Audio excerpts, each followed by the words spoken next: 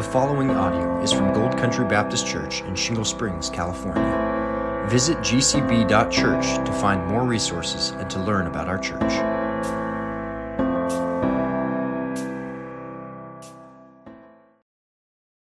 So glad I didn't call this Shortcuts to Spiritual Growth. There are no shortcuts. I agree with Sinclair Ferguson. So that title wasn't actually on the table for me. So just so you know.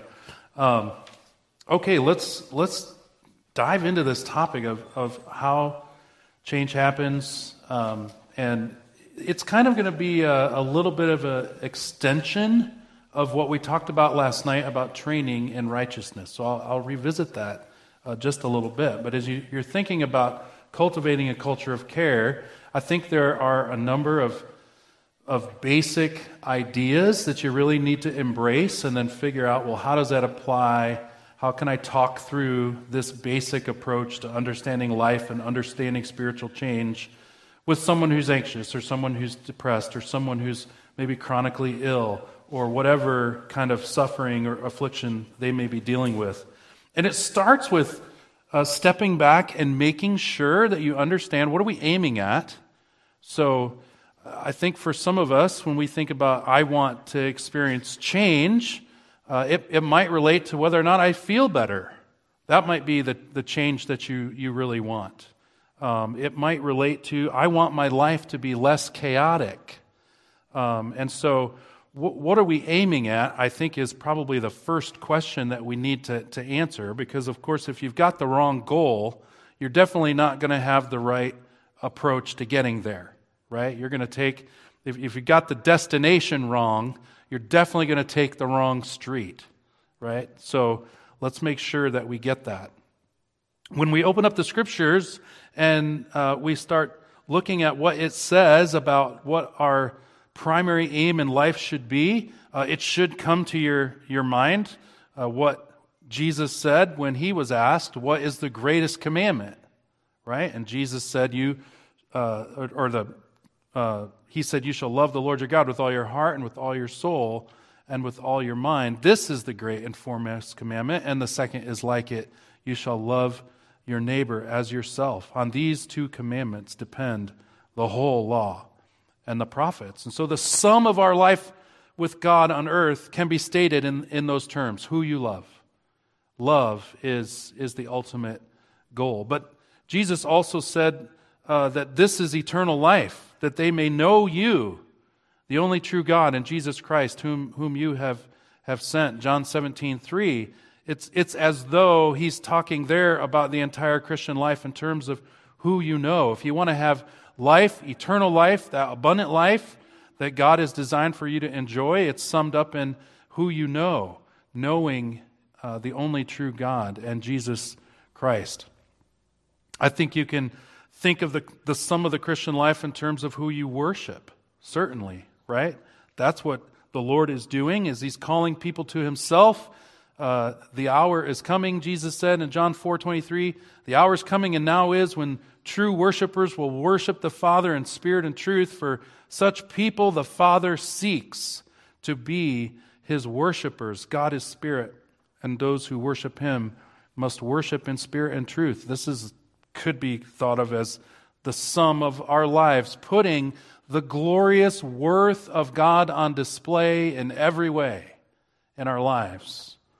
And we could keep going, right? We could talk about who you obey, who you follow, who you live for, who you serve as the sum of our life, in a sense, right? But the common denominator in all of those statements isn't the action or the attitude as much as it's the who, right?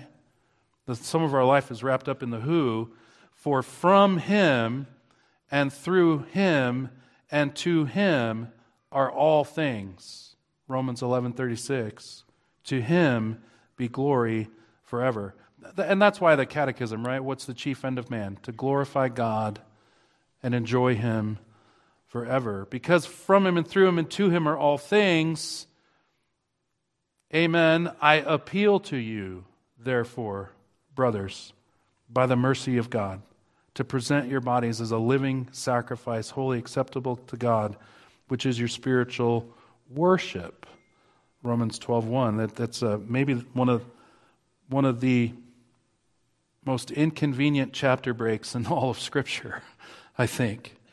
Don't be conformed to the world, but be transformed by the renewal of your mind, that by testing you may discern God's will, what is good, acceptable, and perfect. And as we're thinking about ministering to one another, caring for one another, spurring one another on to love and good works, recognizing that God is the goal, our relationship with God is the goal, I think is key.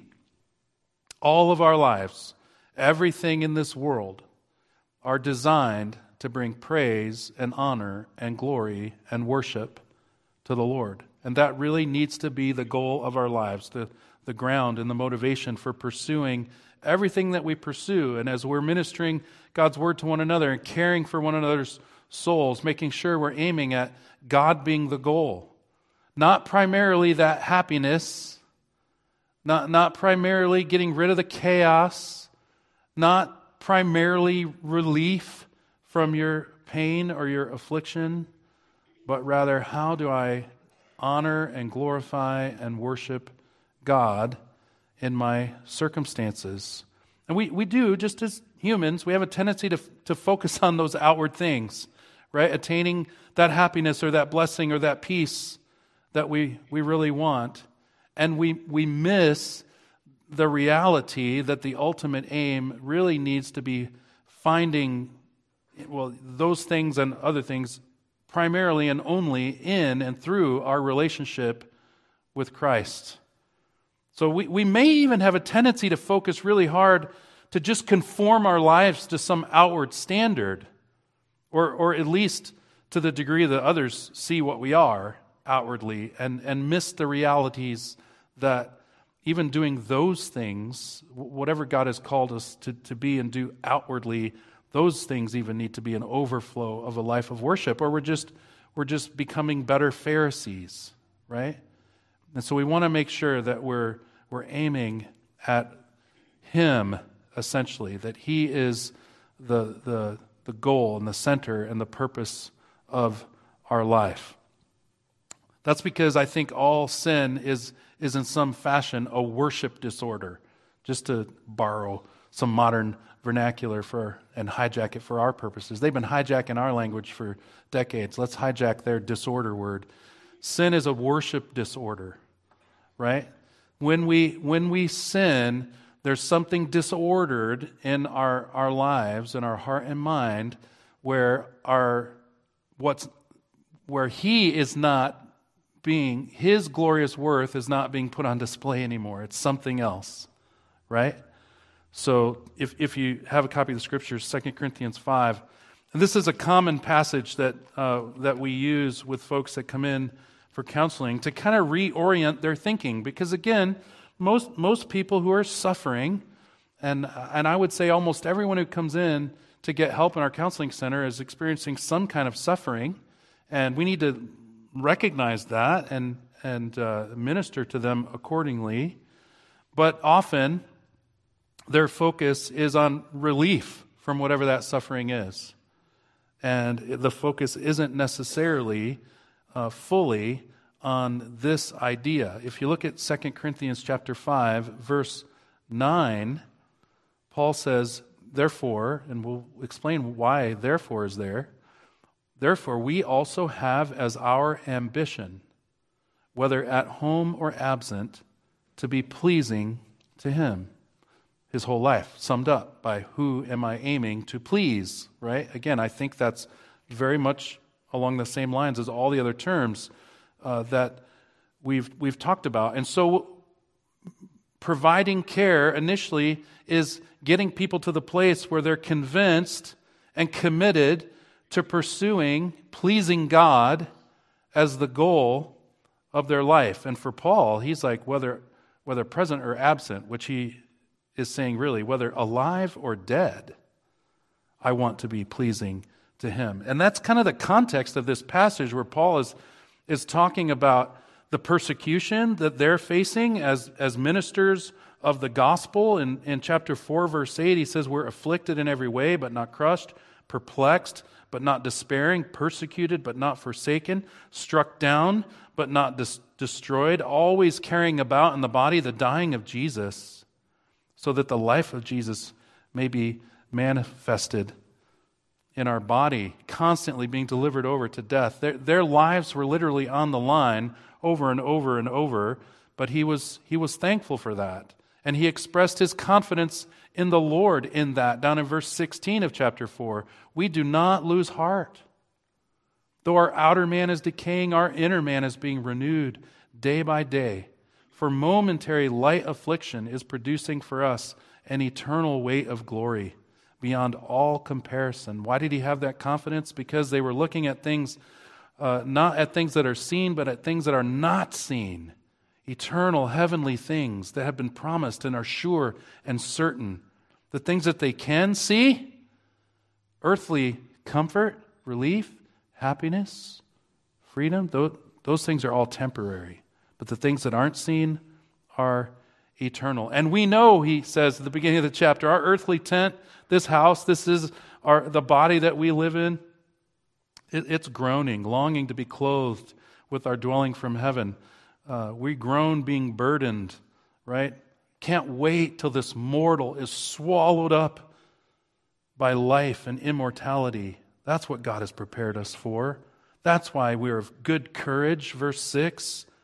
Knowing that while we're at home in the body, we're absent from the Lord. We walk by faith, not by sight. We're of good courage, verse 8, and prefer rather to be absent from the body and to be at home with the Lord. I'd rather be dead, he says. That's something. Like all this persecution and all this pain and all this affliction, all the things that would cause us basically the most fear in life. He's like, that'd be a good thing if it all came to fruition and I lost my life, because I'd be with the Lord. Therefore, there's the therefore, we have as our ambition. This is why my greatest ambition in life, whether I'm alive or dead, even if it costs me my life, my greatest ambition is to be pleasing to Him. Now that's pretty grand and it's pretty profound. But I want you to put it in terms of that guy that pulls out in front of you in the road. I have as my ambition, whether alive or dead, to not have people cut me off. It sounds really silly, right? But amazing how the simplest things in life can hijack our desire to please the Lord. And out of us flow this amazing is not the word, horrific expressions of selfishness and frustration and anger because I don't want to, and I've challenged my own heart with this for years, like, what am I wanting right there? Well, I want to be safe. Yeah, okay, that wasn't really dangerous. It was just stupid. But what am I really wanting there? Do I want that 1.7 seconds of my life back because I had to slow down when he pulled out? Is that what I'm wanting? It's really bizarre that such small things can have such a profound emotional impact on us. When we think about the dangers that Paul went through and said, he said, of all these dangers, even if it costs me my life, I'm not going to let it get in the way of my ultimate ambition to be pleasing to Him, to put His glorious worth on display. And so we'll bring people to this and we'll say, well, let's talk about what you're struggling with. Do you want to please God more than you want the road to be fully and freely yours? Do you want to please God more than that? Do you want to please God more than you want perfectly obedient children?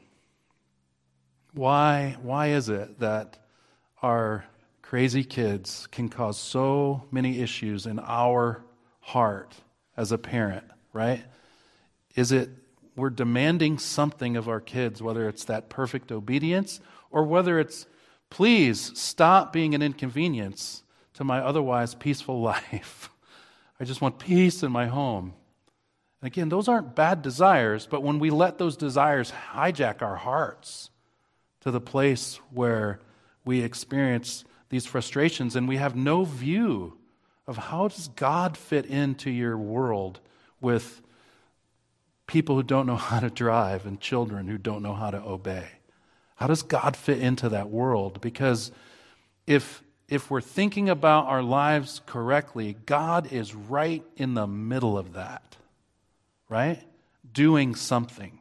If nothing else, sanctifying you through and through. So you're thinking about providing care for people, bring them to that place where they're understanding God needs to be the center of what I'm aiming at. Now, those issues all kind of revolve around the issue of anger, but as we're trying to help people maybe on a more broad level, we can't screw down into all of these, but think that there are so many times and so many ways in which we put either things, earthly things, or earthly desires, or earthly relationships above or even just beside or before God.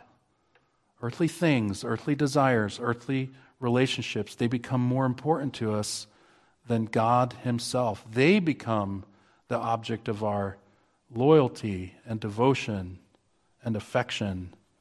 It could be identity issues, right? I must be known as that successful businessman.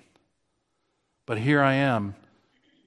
I'm on the verge of, negative cash flow here and potential bankruptcy. But you've found your identity in being a successful businessman. But God in His providence changed everything here not so long ago, right? And the world isn't what it was. And the economy is not what it was. When you find your identity in being that successful businessman and potential bankruptcy sits in front of you, and then an opportunity arises where maybe you can come by some money in a not so honest way. You're tempted to do things that you've never been tempted to do before. Why are those temptations so strong? It's because you're finding your identity primarily in being a successful businessman, as opposed to finding it in those moments, in the face of those temptations, finding it primarily in being a man of integrity for the glory of God. A man who puts the glorious worth of God on display in the way that you do business. I'm not saying bankruptcy doesn't have implications in that. I'm saying this is where it comes from. And any time we're trying to find our primary, and that word is important, but when you try to find your primary joy or satisfaction or meaning or comfort or purpose or pleasure or identity, there's a lot of words there. When you try to find any of those things in something other than God, you are making those things your functional God in that moment. That's the temptation, right? To say that my identity in this is more important than my identity in Christ, or my meaning is tied up in having those respectful, obedient children. You're finding your meaning in that. And if I fail in that, I've failed in everything, right? Someone forgot to tell you were giving birth to sinners. But it's true. But don't find your meaning in that. Don't let that be your functional God. So as you're ministering care to people, I think those are the kinds of questions that we begin to ask ourselves. Like, where am I finding my meaning, purpose, joy, satisfaction, identity, comfort, pleasure in life? Why are those things more important to me than God? I think the psalmist says it really well in Psalm 16:11. You will make known to me the path of life. In your presence is fullness of joy. In your right hand there are pleasures forevermore. And I think you can plug in all those other words.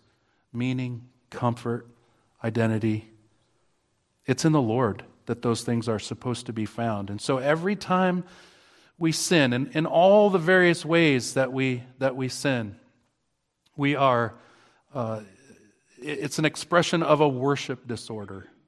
It's finding worth in those other things rather than in God primarily and first and foremost. So again, it's not wrong to find joy in obedient children. It's not wrong to want to have as your purpose to be a successful businessman, etc. It's not that those things are wrong.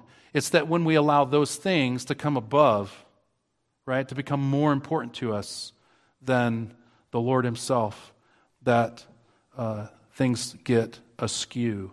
The Apostle Paul had this firmly in mind, I think, as he, in the book of Philippians, he's writing to the church in Philippi there, and he's talking about his ultimate, passionate pursuit in life.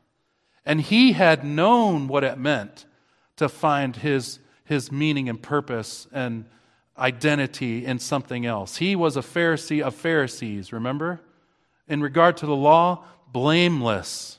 That was definitely his identity before his conversion.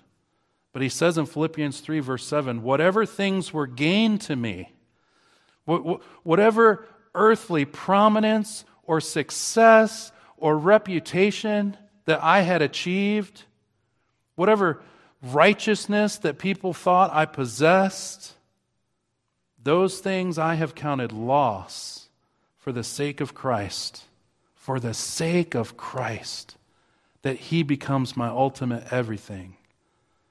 More than that, I count all things to be lost in view of the surpassing value of knowing Christ Jesus, my Lord, for whom I've suffered the loss of all things, and count them rubbish, so that I may gain Christ and may be found in him.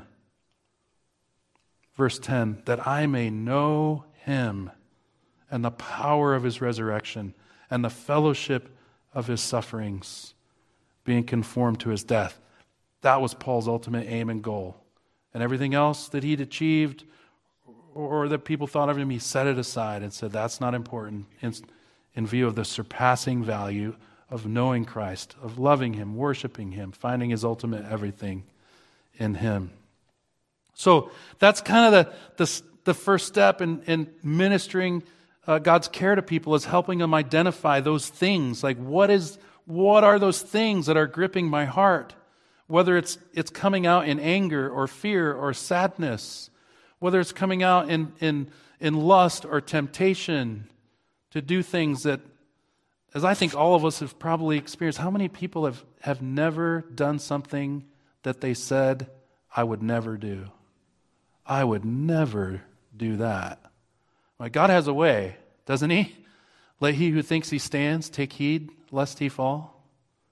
God has a way of reminding us how weak we are as a means of pointing us to how strong he can be for us when we put our trust and confidence in him. So that's the first thing, helping people dial down inside there and say, where am I finding, where is this coming from, and how is it that God is not the center of what I'm thinking, what I'm wanting, what I'm pursuing? We talked about last night, 2 Timothy 3:16, how the scriptures are useful, right, to benefit us by teaching us, convicting us, correcting us, and training us in righteousness. And we talked about how that training in righteousness is hard work, right? That disciplined instruction and repetition. It communicates that spiritual growth and change doesn't happen in an instant. Spiritual growth and change doesn't happen when I take one step in the right direction. It happens as I continue to pursue that as a way of life. We recognize that apart from God we can do nothing. We beg him to help us continue and sustain that movement toward righteousness. We use the example of trying to teach our kids to say please and thank you. And that is the goal, of course, that we do end up with children who that's their character. They're thankful, appreciative children. And the Bible talks about spiritual growth, I think, in a very, I'm going to call it a synergistic way. Synergistic is a fancy word for working together. So it's God and his word and his spirit working in us in order to inform and enable us to live out the truth. And we see our effort being combined with God's wisdom and power, and that is what produces spiritual growth. So as you're ministering care to one another, it's not always just getting people to believe the right things or think the right things, but helping them work out, what does this look like in practice? I think you see this dynamic of our effort and God's power in Philippians chapter 2, verses 12 and 13. Paul says, "My beloved, as you have always obeyed, so now, not only in my presence, but much more in my absence, work out your own salvation with fear and trembling." I think he's using the word salvation there in the way that we use sanctification. The salvation, to work for your salvation, that's a bad deal. We all know that, right? Salvation by grace alone through faith alone. He can't be talking about our justification. He's using that word salvation, which means deliverance. At its core meaning, it means to be delivered, to be rescued. And he's saying, work out your ongoing rescue from sin with fear and trembling. Sin is a horrible thing. We should fear that. We should tremble at God's word and fear sinning. So be working out that ongoing deliverance and rescue for sin that God has for you. Verse 13, for it's God who works in you, both to will and to work for His good pleasure. There's that dynamic, right? He's saying you've got work to do in your sanctification, and you can do that work, actually, because God is at work in you, willing and working for His good pleasure. So He's energizing, He's empowering your effort to strive for holiness, sanctification. I think Jesus taught the same thing in John 15 when He said, "Abide in me, and I in you.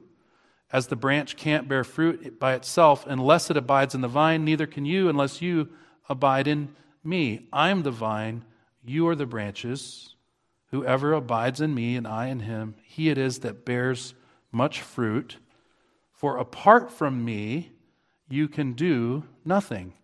So there's an active abiding and intentional and purposeful pursuit and effort to know and to be and to do all that God has called us to know and be and do, with the acknowledgement that apart from Him, I can do nothing.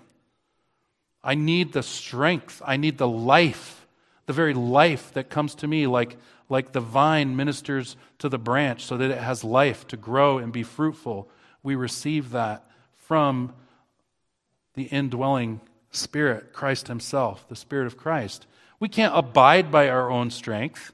We can't obey in our own strength without God being at work in us. So it's a striving to live out God's word by faith, depending on Him for the strength, and we abide in it. And the long-term effects of that is spiritual growth. So there's a sense in which we do cause ourselves to grow, which is why Paul would say something, or Peter would say, like he does in 2 Peter 3:18, but grow.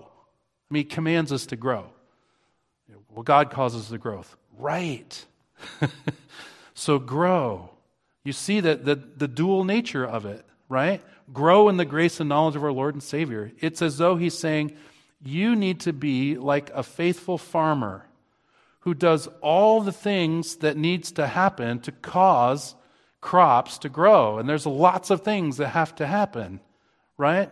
Tilling the soil and fertilizing the soil and getting rid of the weeds and watering whatever it is and all the other things that farmers do that I'm not aware of, right? So you can do all the things that cultivate and cause things to grow, but can a farmer actually grow something? Well, no. That's something that only really, truly, ultimately, the providence of God can do, right? And so we need to know, we need to do the things that foster growth, and then like a good farmer, we stand back and say, okay, God, I'm going to trust you to use these things to produce fruit. So, in the Bible, how is this dependent effort That's probably the simplest way to talk about it. How is this dependent effort toward spiritual growth described? Because we're trying to help others grow. We're trying to come alongside people, disciple them, encourage them toward spiritual growth, how to overcome weakness, sin, how to think differently. How does the Bible describe this dependent effort?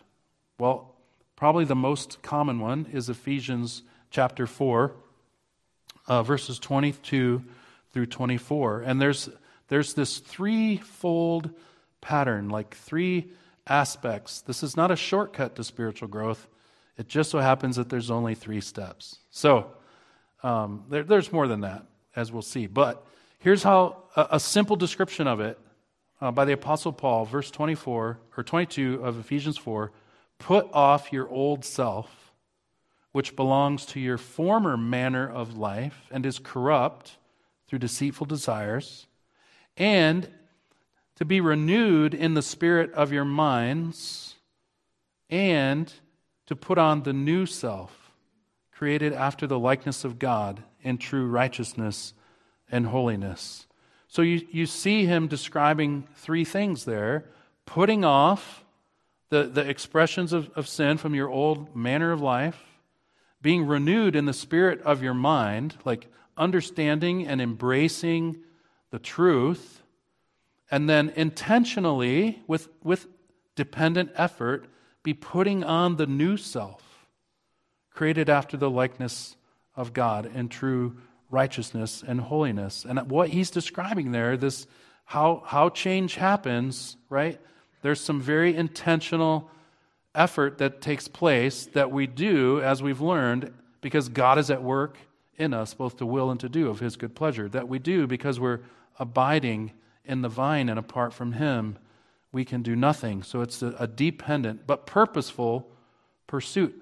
Spiritual growth is not passive. It's active, right? And that's why the person who just says, well, I've prayed that God would take the desire away, but he hasn't, needs to understand there's more to spiritual change and growth than that. So let's keep talking through it. Now you see, I think, this pattern again in Romans 12, which we looked at just a second ago. I appeal to you, therefore, brothers, by the mercies of God, to present your bodies as a living sacrifice, holy and acceptable to God, which is your spiritual worship. Put on righteousness. Present yourselves a living sacrifice. Verse 2, do not be conformed to this world. That's putting off the old man, but be transformed by the renewal of your mind. That's being renewed in the spirit of your mind, that by testing you can discern what God's will is, what's good and acceptable and perfect. You see those same 3 elements in there, right? Of striving toward righteousness, being renewed in the spirit of our mind, not being conformed to this world, right? Putting off the old man. James, in James chapter 1, verse 21 and 22, he basically says the same thing. Therefore, putting away all filthiness and rampant wickedness, right? Putting off the old man, receiving with meekness the implanted word, which is able to save your souls, being renewed in our inner man by God's word, be doers of the word and not hearers only, putting on the new man. So you see this kind of threefold way of doing things. And I just think this is how God describes how he changes us, again, through his word, by his Spirit, with this intention and effort that God blesses in order to produce spiritual growth. Why is all of those elements so important? Well, Jay Adams used to put it this way, and I think it's really helpful. Christians don't just break bad habits. Christians replace bad habits with good habits. So the habit language, we can talk about that if you want. But he's really saying that we don't just stop sinning. We grow in virtue. That's the difference. If we're really understanding spiritual growth, we're pursuing that virtue. And as he used to say, when is a thief not a thief? It's not just when he stops stealing. At that point, he's just an unemployed thief. That's what he would say. A thief is no longer a thief when, look at Ephesians 4:28. This is when a thief is no longer a thief.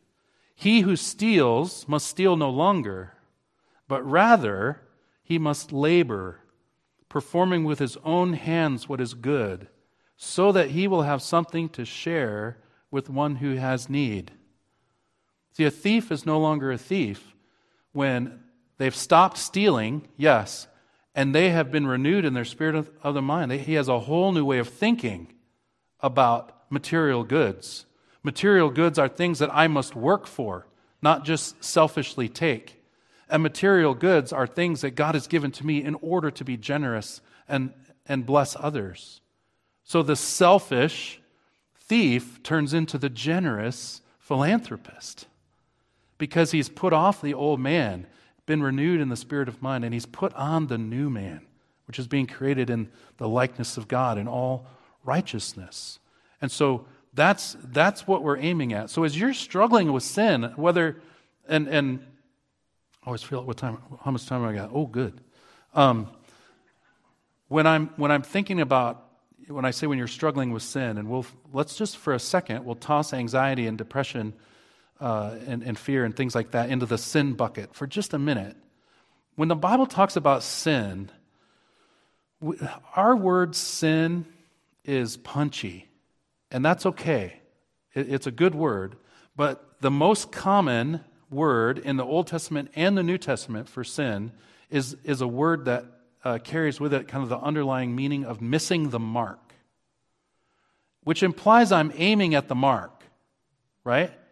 And so it's not wrong to think of anxiety or depression or discouragement or things like that as missing the mark.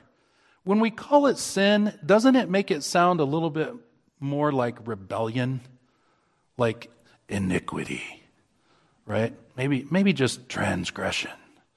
But the sense in which things like anxiety and depression are missing the mark of seeing and living out the glorious worth of God in every way. I'm failing to, in that moment, I'm missing the mark of understanding and believing and trusting the character and promises of God, right? So I'm missing the mark of belief and trust in that moment of fear or that moment of despair. That's the sense in which I think we're coming alongside people and saying, let me help you. And we're saying, let's refocus where that mark is of believing and trusting the Lord in your difficult circumstances. And let's figure out, what does it look like then to replace your fear or your sadness with intentional trust in the Lord? That's the putting on. Where's the virtue? What's the virtue to pursue? And in situations like that, the virtue to pursue is really believing and trusting the Lord in those difficult circumstances. When it comes to something like lust, the person you're coming alongside trying to help them, they had this porn problem off and on for years and years and years. What's the virtue that they need to embrace, right? Or someone who's struggling with anger, they need to not just stop yelling, right? I mean, counting to 10 can be a good tool for a while, but it's not going to produce heart change, right? The Lord is calling them to go beyond counting to 10 and yelling less. The Lord is calling us as Christians to grow in virtue. And so helping them see that anger is flowing out of just having selfish desires. You need to put off those selfish wants that you're not getting, whatever they might be, and figure out, what does it look like to want the things God wants in this moment, to not be overwhelmed by the things that I want, and then put on, in light of those truths, the virtues of gentleness or patience, right? And begin to practice those things of gentleness and patience. So I'm not just not yelling, I'm actually learning how to speak with gentleness and patience, and I'm going to keep practicing that. I'm not just going to be gentle once. I'm not going to be just patient once, right? I'm going to keep practicing that as a virtue in my life. And as we're caring for each other, what we're doing is we're trying to help people figure out what does that everyday practice look like, and encouraging them along the way, because they're going to fail, right? They're going to fail. We all do. And so we need that encouragement. We need that reminder that your acceptance before God, it's not determined by how perfectly you do those things today, but you are in trust and faith pursuing it, and you're still depending on the Lord for the power and recognizing your need for forgiveness when you fail. That is the beauty of the gospel, and that's the kind of comfort and care that we should be bringing to people. Now, all of that care, so that's how change happens, and I think it's vital that we figure out a way to think through our struggles of everyday life in terms of what we're putting off, what needs to change in the way that we think and how the Word of God informs that, and what are the virtues that should replace the missing the mark moments of our life. What are those virtues? And so we can't dial down into every issue, but we can talk about them in general. So we've got some tools that we use to help people see where some of that is coming from. And I think the one that I've repeated a couple times, and maybe you're catching it, is things like anxiety and even anger and despair. They flow out of forgetting something about the character and promises of God. And boy, when you think about all of life being summed up in knowing and worshiping the Lord, it kind of makes sense, right? If I'm knowing Him and all that He is and all that He's promised, and I'm intent on putting my knowledge of Him on display, He is of ultimate worth because of what I know and because of what He's promised, then that's the path, right, to changing in those ways. All of this, though, I'm going to say this, and just by way of summary, it must be done in a context of helping people live out their Christian life in a personal and practical way. So start by helping them figure out what's going on in my heart. What am I wanting? What am I forgetting? What am I not believing? Where is the misdirected worship? Right? What is the thing that I'm making of more worth in my heart and mind than the Lord Himself right now? I think that's important. Understanding that we have that identity in Christ that we talked about last night.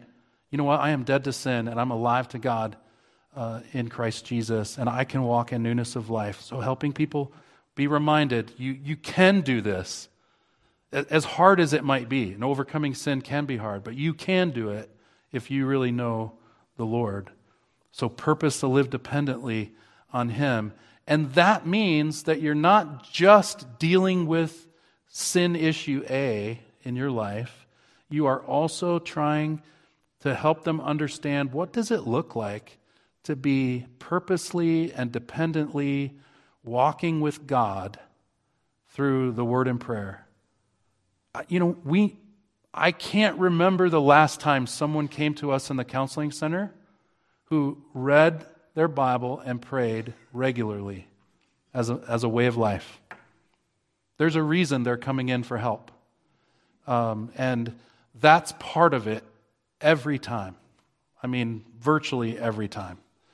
There isn't this vital dependence on having their souls fed and their hearts shaped through the Word of God and through prayer.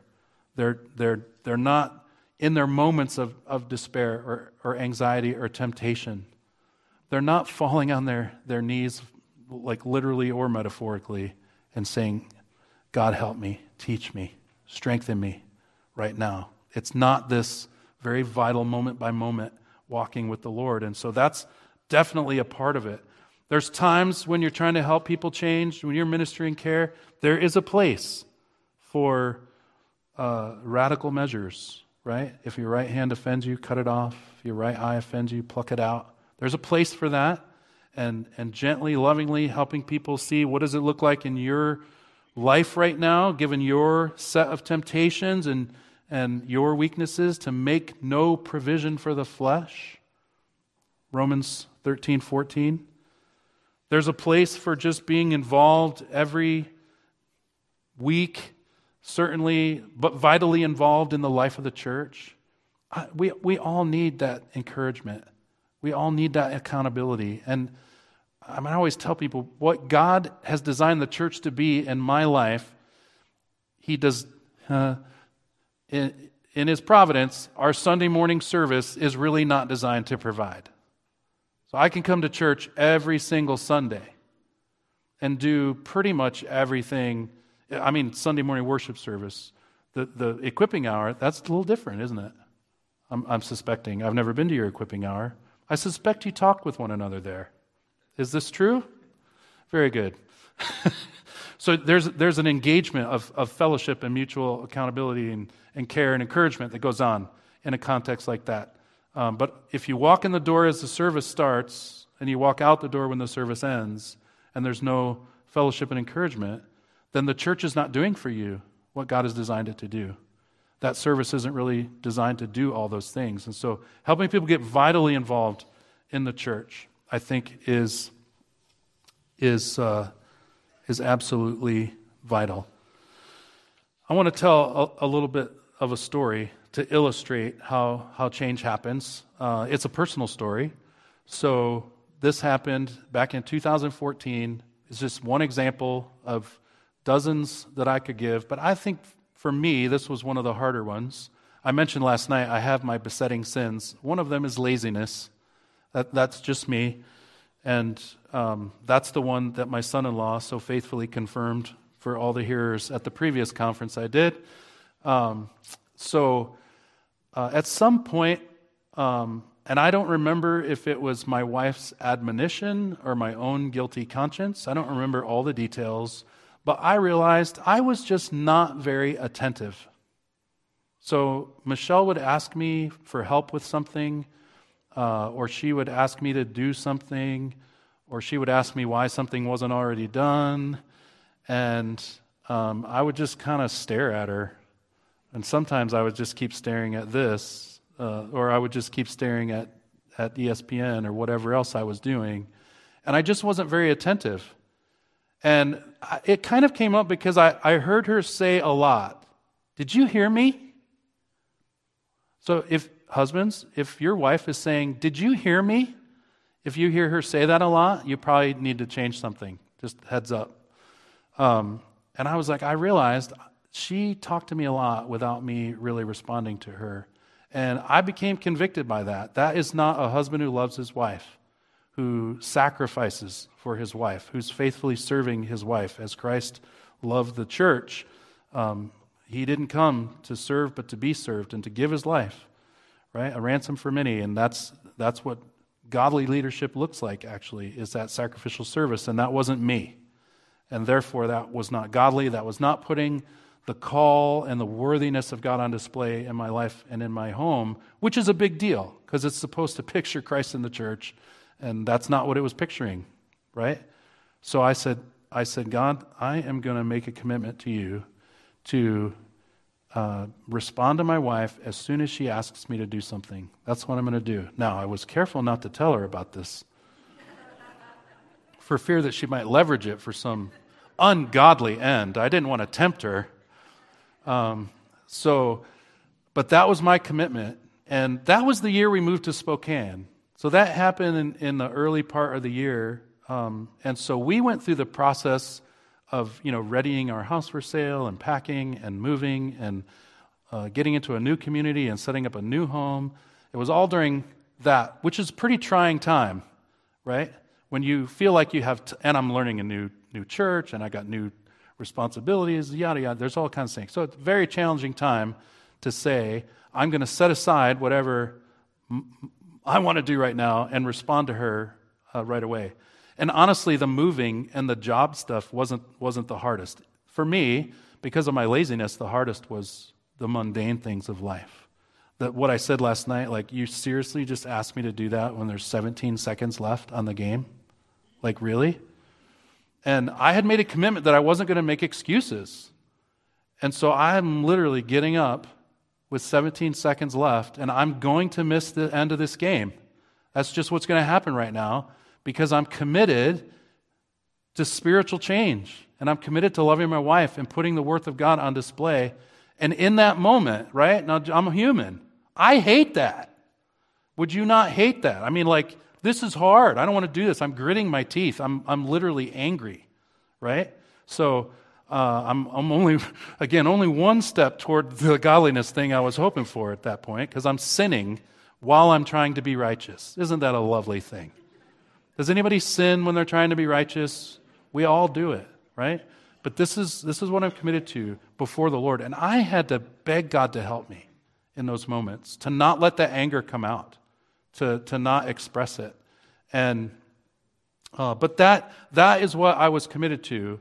And God has used that in my life to help me overcome, I'm going to be honest, some of the laziness, right? And Michelle can confirm that if you'd like her to. I'm not perfect. I still struggle with laziness, and I still struggle with attentiveness because I did that for about a year, the absolute commitment, and then I kind of backed off on it a little bit. Do you mind if I watch the end of the game? I also paid for that like pause live TV thing. That's really kind of worth the $9.99 a month. So there was some other changes that came about here that weren't so spiritual. But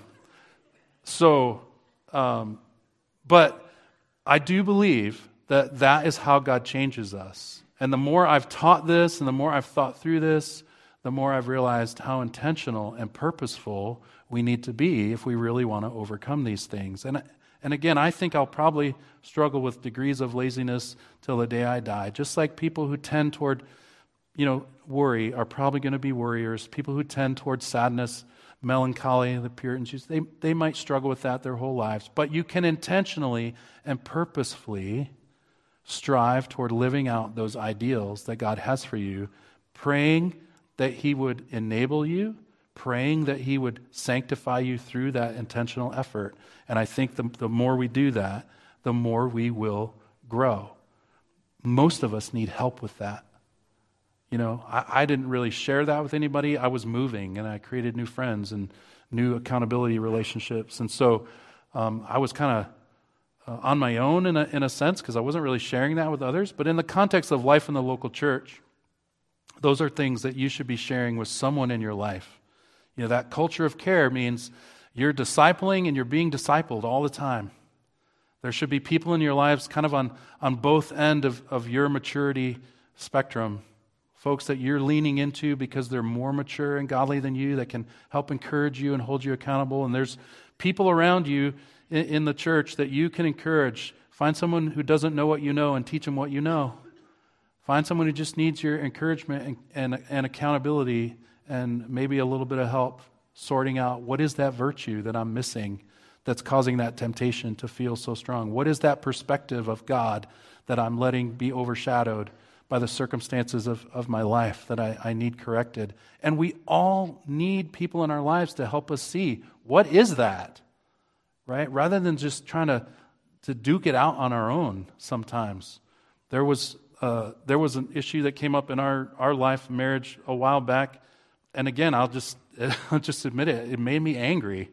And I'm mature enough not to like yell and shout most of the time, but it was just a frustrating thing, a change in our life and world that Michelle desired to make, and I did not.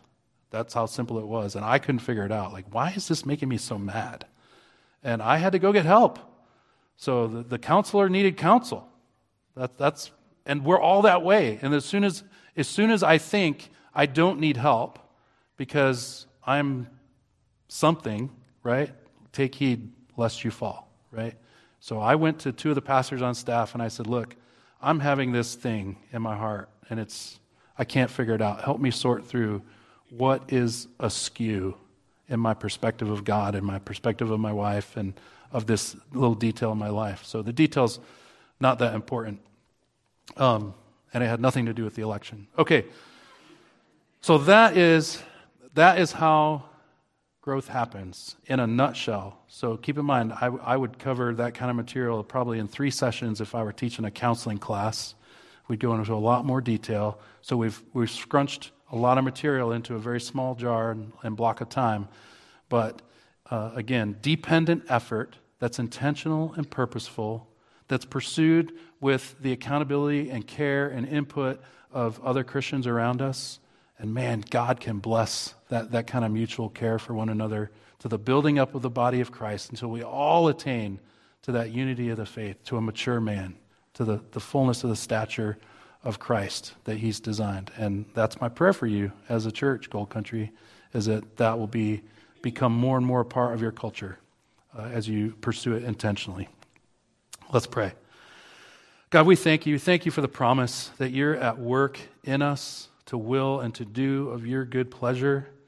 Help us not to ignore that reality, that your power is at work in us. Don't allow us to be apathetic to our need to change and grow. Bring conviction where conviction is needed, and bring the humility to our hearts that we need to just admit that and confess that and seek help if we need it. Help us to have the kind of care and thoughtfulness that's willing to take the time to help others think through those things as well, so that, God, you can be producing not just a culture of care, but of holiness and gratefulness here in this church body. We thank you for your promises that you're doing those things. Help us not to ignore your work in our lives toward that end, we pray, for Christ's glory. Amen.